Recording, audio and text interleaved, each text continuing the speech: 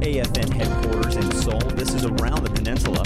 I'm Air Force Sergeant Jason Armstrong. USAG Humphreys and Osan Air Base is taking their base expansions to the next level. Air Force Sergeant Joshua Perigin tells us about some of the initial improvements to the installations. USAG Humphreys is home to nearly 10,000 military members, DoD civilians, and family members, but that number will soar to more than 45,000 when the construction is complete. New facilities like the Super Gym are just one example of recent construction projects making a difference in the lives of those stationed at USAG Humphreys. Fred Davis, the Deputy Chief, tells us the impact is much bigger than one facility. The biggest mission impact is probably the improvement of quality of life we've seen in the last 3 years.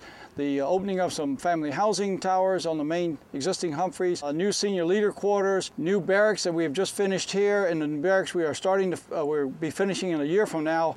In the next 2 years, workers will complete 3 family housing towers, a new elementary school, and a high school. But that's just the beginning. In all, the Humphreys construction has more than 400 projects amounting to nearly $10 billion. Air Force Sergeant Joshua Perigin, USAG Humphreys, Korea. Customer service can make or break a post's ability to take care of its community. Specialist Danielle Sumner spoke with Youngsong's top leader about the Army Community of Excellence competition.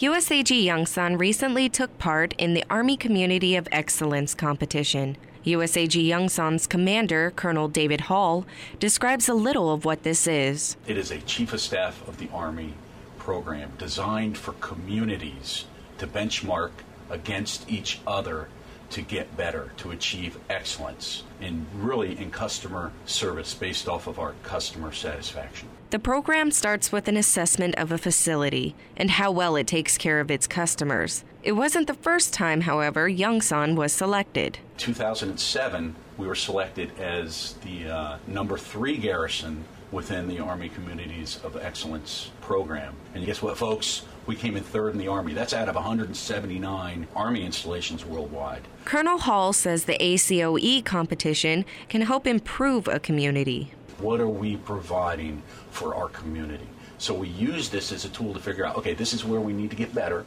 These are the processes we need to incorporate in order, for example, to provide the Army Family Covenant. Reporting from Youngsan, I'm Specialist Danielle Sumner. The results for the ACOE competition comes out in early 2010. That's it for this edition of Around the Peninsula. For more information on what's going on around Korea, tune into AFN The Eagle and Thunder AM, or log on to afnkorea.net. From Seoul, I'm Air Force Sergeant Jason Armstrong.